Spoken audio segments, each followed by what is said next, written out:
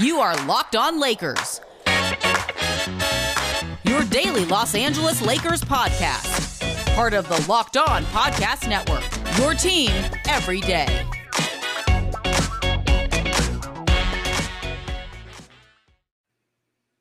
Hey, everybody. Welcome to Locked On Lakers for Tuesday. Brian Kamenetsky and Andy Kamenetsky. Andy, it's game 2 night.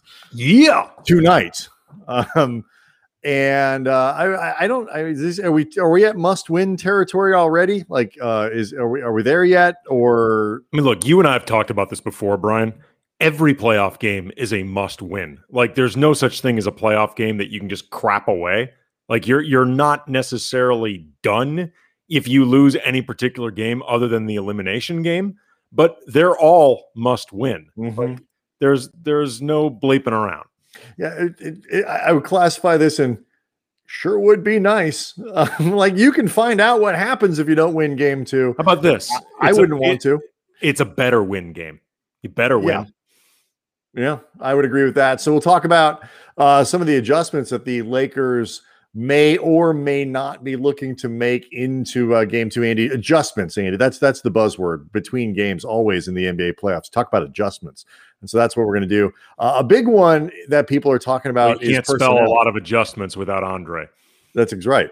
And so we'll get into whether or not the Lakers ought to find some playing time for Marc Gasol and whether we think that will happen in the second segment, and some interesting numbers around betting lines and all kinds of fun things that actually get to sort of the respect level that the Lakers are getting even after that game 1 loss. We'll talk about that before we're done.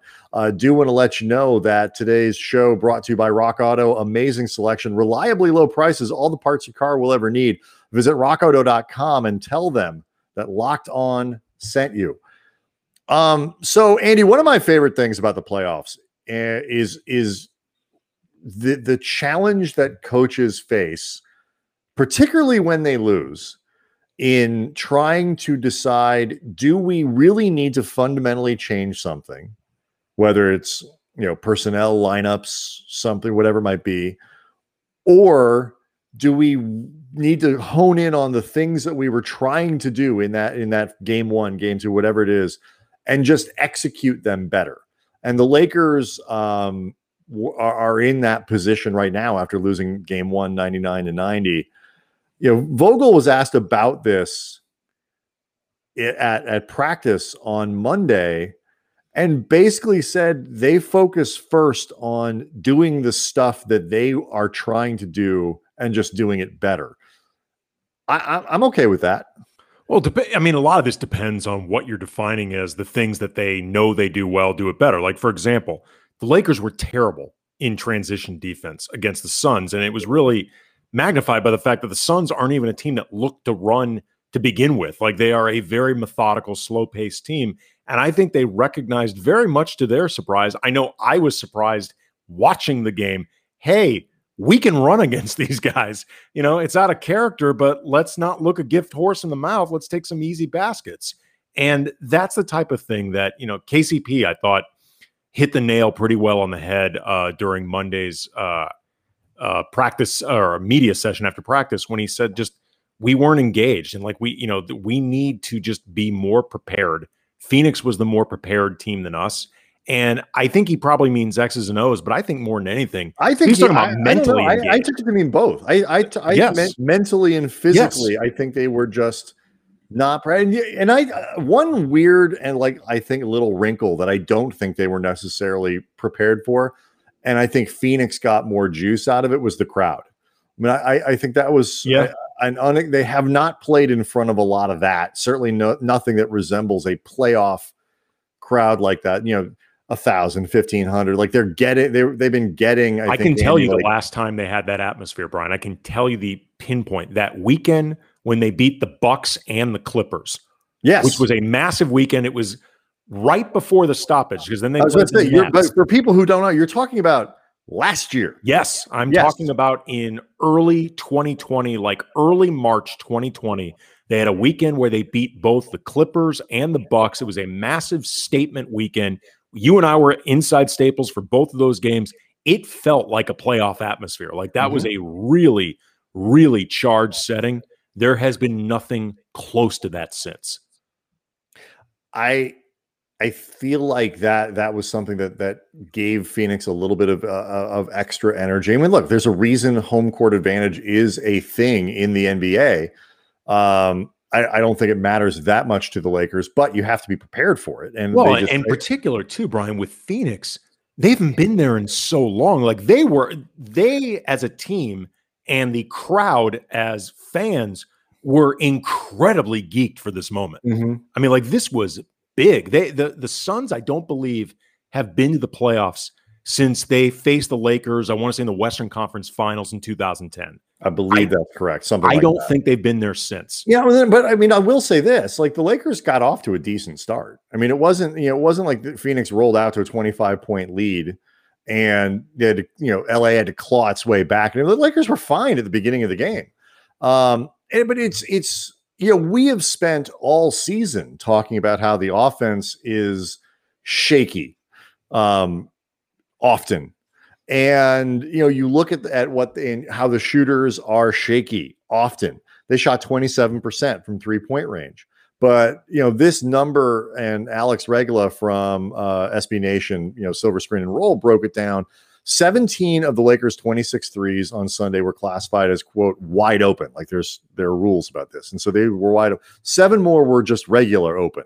So 24 of 26 then are good to great shots from 3-point range. They hit 25% of them, 6 of 24.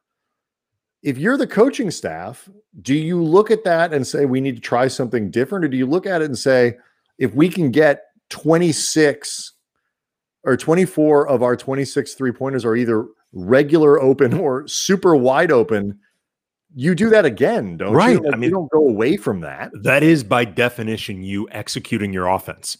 Like you do it to engineer those type of looks. Like it's going back to what KCP said about, just the lack of urgency, needing to be more mentally prepared. I thought the Lakers were slow in this game to react to a lot of different things, whether you're talking about slow on the court, getting out rebounded by a pretty bad rebounding team in Phoenix.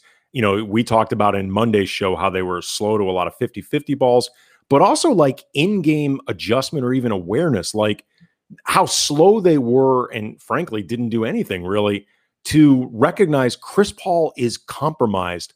Let's capitalize on this. Like Rob Mahoney from The Ringer wrote a really good piece. I tweeted out at Cam Brothers about just how Chris Paul wasn't a detriment for the Suns in this game because the Lakers didn't make him one. Like they didn't make him become a truly left-handed player. This is a great stat from this piece. You know how many turnovers Chris Paul had after the collision that caused his shoulder problem? 1. And as sloppy and compromised as his handle looked during this game, he only turned the ball over 1 time.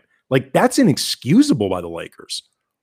Yeah, I mean, it's just it's funny. Like there are times when, and LeBron, you've seen this effect with LeBron, you've seen this effect with Kobe. There's certain players that are so ingrained with like the things you need to worry about when they're like, and I think to unprogram, we have to attack Chris Paul. Yeah.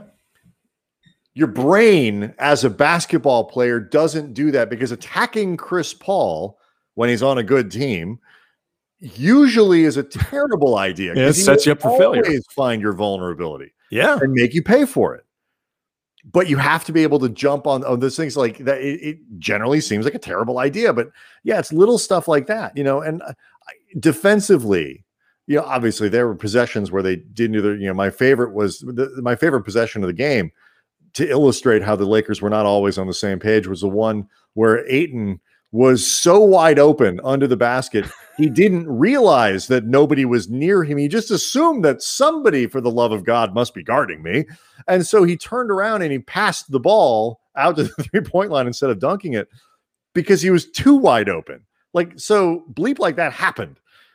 But overall, the Lakers, I don't think they lost. I mean, Phoenix scored 99 points, and it's a little misleading because, they weren't running up and down the floor. You mentioned it. They're not a fast team. They don't have 1,000 possessions, But like, it's not like they shot 57% or anything like that, and as the game went on, the Lakers had plenty of good moments.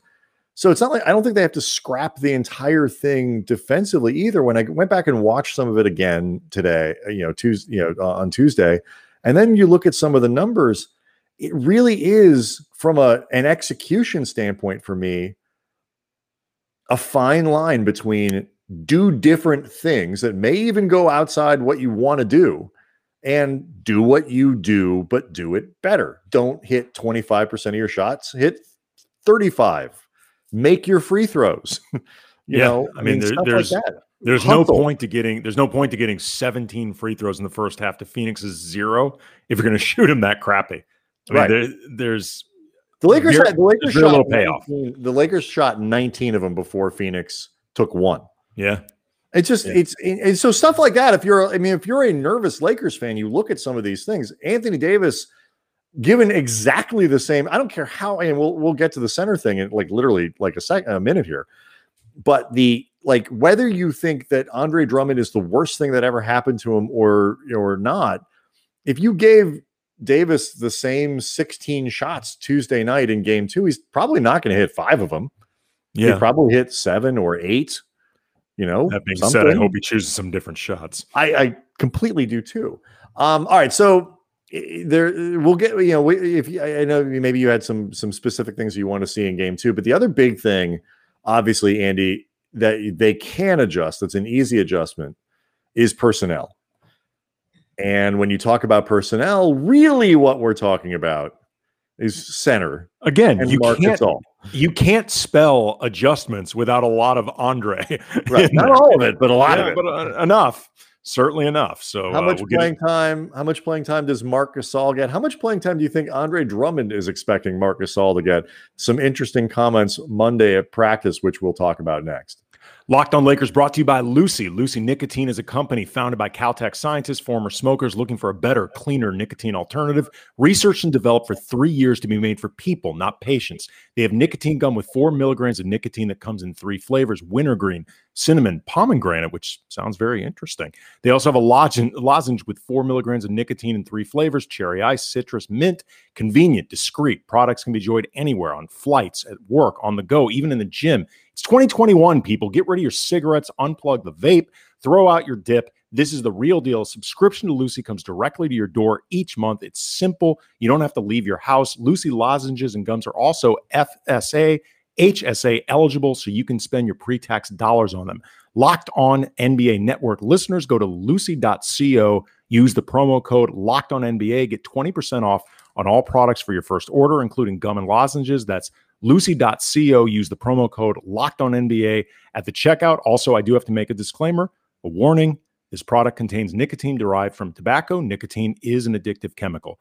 Lucy.co, and make sure to use the promo code Locked On NBA. Locked On Lakers also brought to you by Rock Auto. Andy, with the ever-increasing number of makes and models out there, it's now impossible to stock all the parts you need in a traditional chain storefront. And, why go in there and endure all the questions that you have to answer? Like, is it an EX? Is it an LX? Is it a G5026 or a G4743? I made all those things up, but they could be real. I don't know. And that's why it's intimidating. And then you got to wait while the guy orders the parts on his computer, and then they choose the brand that the warehouse carries, and not necessarily the best one for you. Andy, you've got a computer, and if you have a computer, you have access to rockauto.com at home. You even have it in your pocket if you have a smartphone, and I know you do. Chain stores, they have different price tiers for professional mechanics and do-it-yourselfers. rockauto.com's prices are the same for everybody, and they're reliably low, 20, 30, even 50% off. Lower than chain stores or a new car dealership. They have everything from engine control modules and brake parts to tail lamps, motor oil, and even new carpet. So go to rockauto.com right now and see all the parts available for your car or truck. Write in Locked On in there. How did you hear about us box? So they know that we sent you. Amazing selection, reliably low prices, all the parts your car will ever need. rockauto.com. Okay, Andre Drummond. It's become an obligatory thing. Yeah.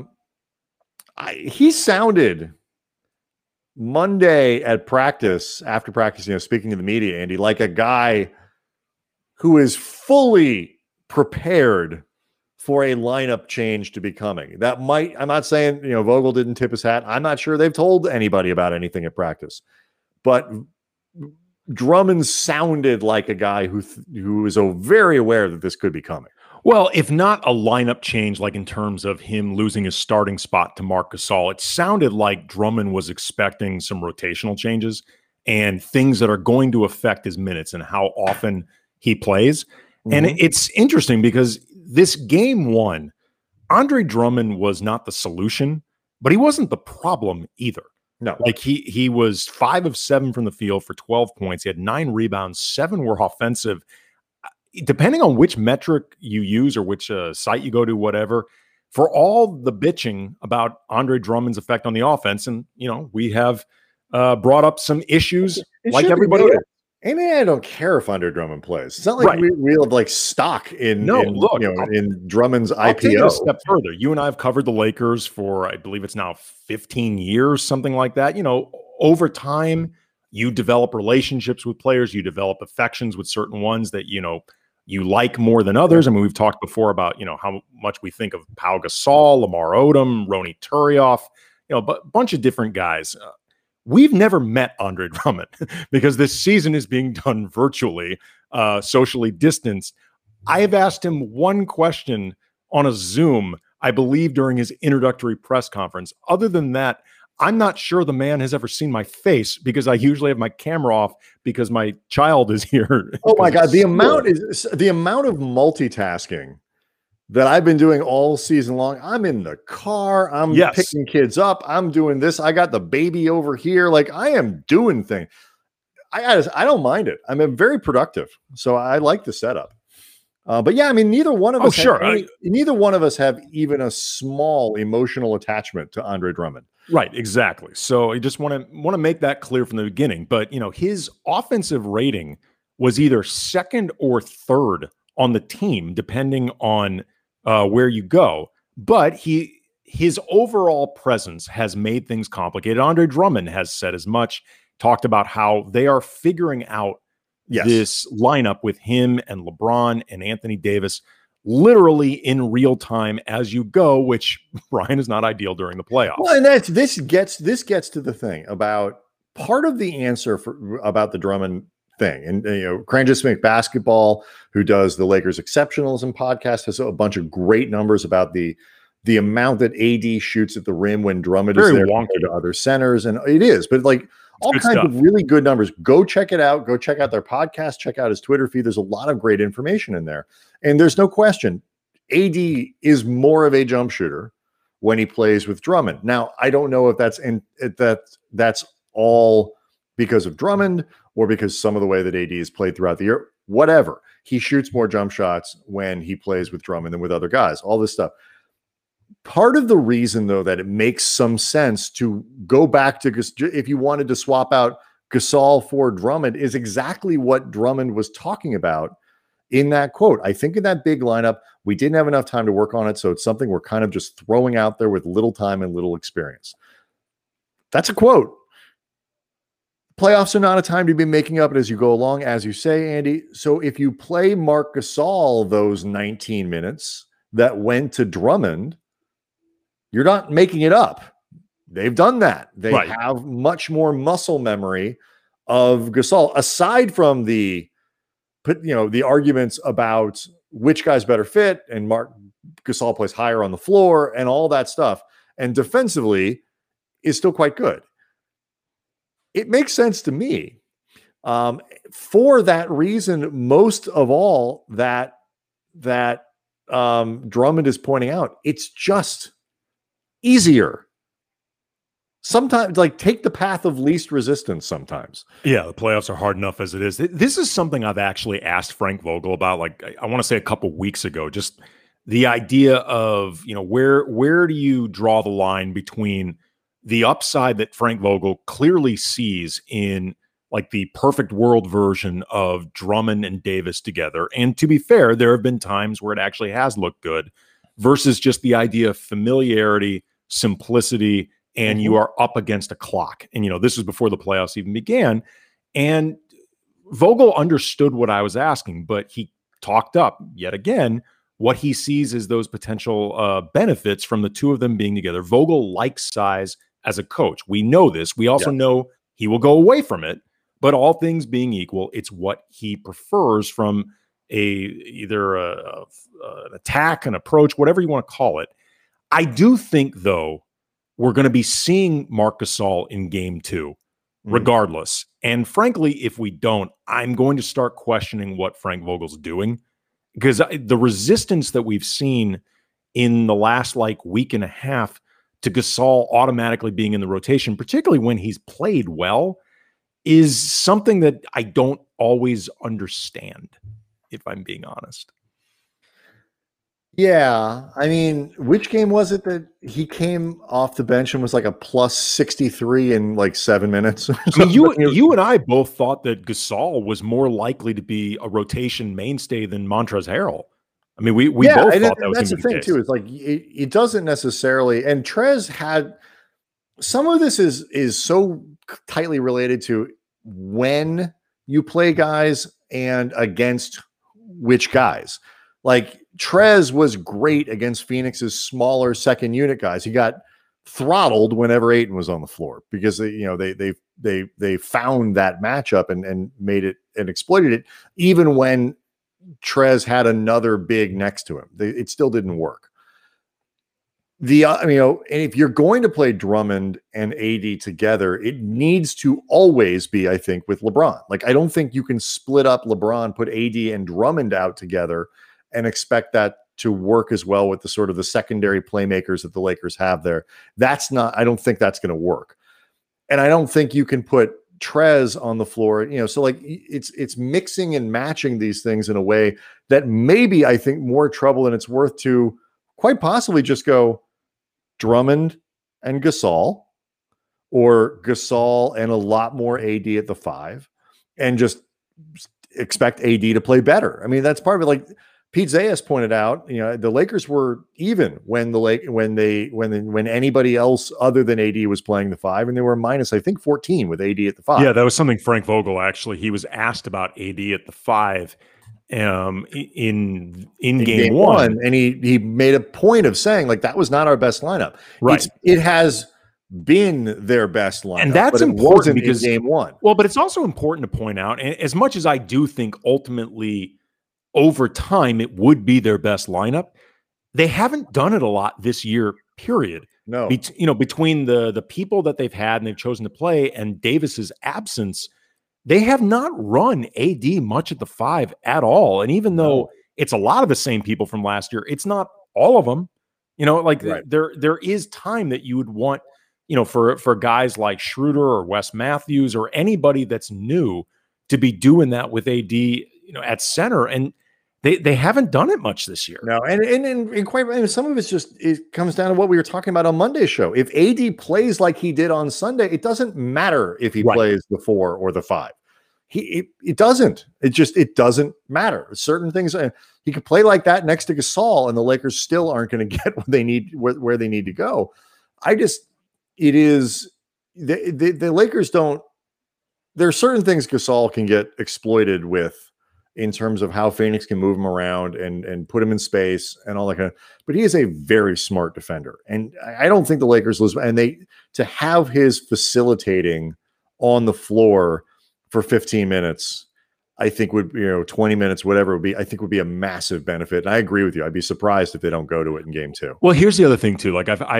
Before we shift gears, there's that school of thought that, Andre Drummond was brought in to be, not the focal point that he's been with Detroit and Cleveland, but, an important role player on this team. And if, say, you take him out of the rotation or drastically reduce his minutes, you're going to lose him potentially when you might need him moving forward.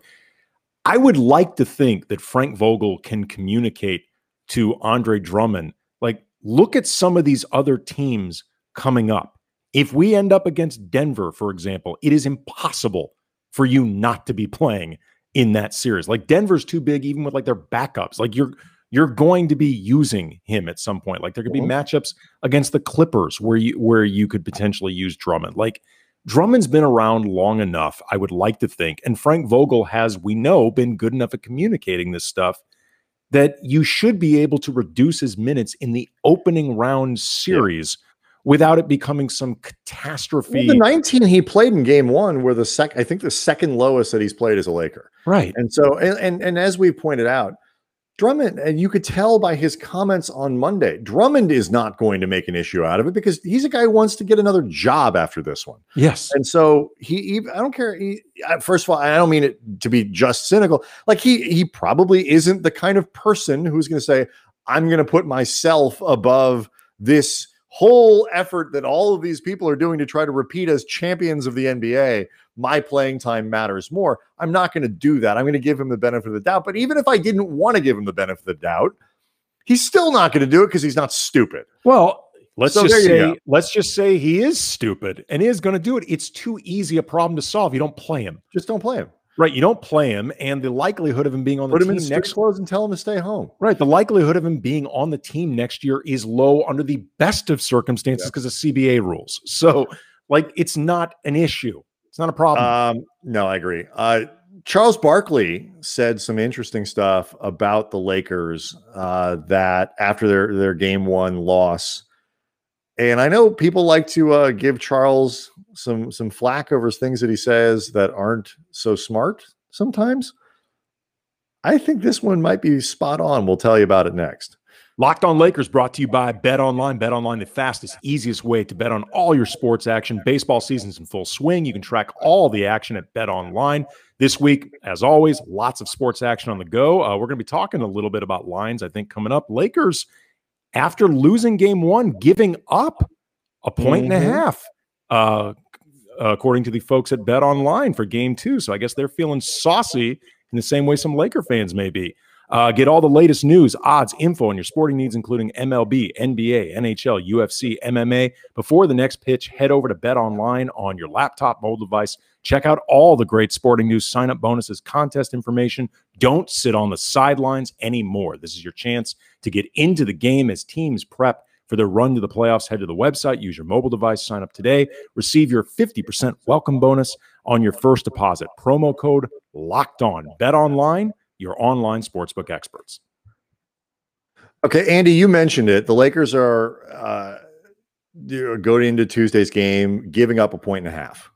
On the road, which is usually worth, I think, what do they say, 3 points in the NBA is generally what that is. And so this to me is interesting because you always wonder, is this a sign of Phoenix being dismissed? Is this a sign of respect for the Lakers? Or is this a sign that Vegas thinks that people are dumb, aren't really paying attention, and know that casual fans will just look at it and be like, oh, that's the group with LeBron and they're the Lakers, so I'm going to put my money there. And Lakers fans will put their money on LeBron and they're all over the damn place. Or is this like appropriate? Like it was a very interesting line to me. The fact that the Lakers are giving up points to me, I thought was really interesting. Well, it could also be indicative of one more thing. We don't know Chris Paul's health. You know, it could be. Monty Williams said he's feeling it's not as sore as it was after. He's not even on the injury report. I'm just saying it could be indicative of not knowing the version of Chris Paul that you're going to get in game two. It could be. The respect factor is, I think, interesting as well because Charles Barkley, after TNT and the pre and post game show and all that, said that nobody is scared of the Lakers right now. He said that after game one. I agree with him. I'm not saying that the Lakers aren't respected. But I do think they had a thing last year going into the bubble where teams, I'm not saying they didn't think they could beat them, but I think it required a lot more talking yourself into it. It required a little bit more delusion, perhaps, than this. Like LeBron's hurt.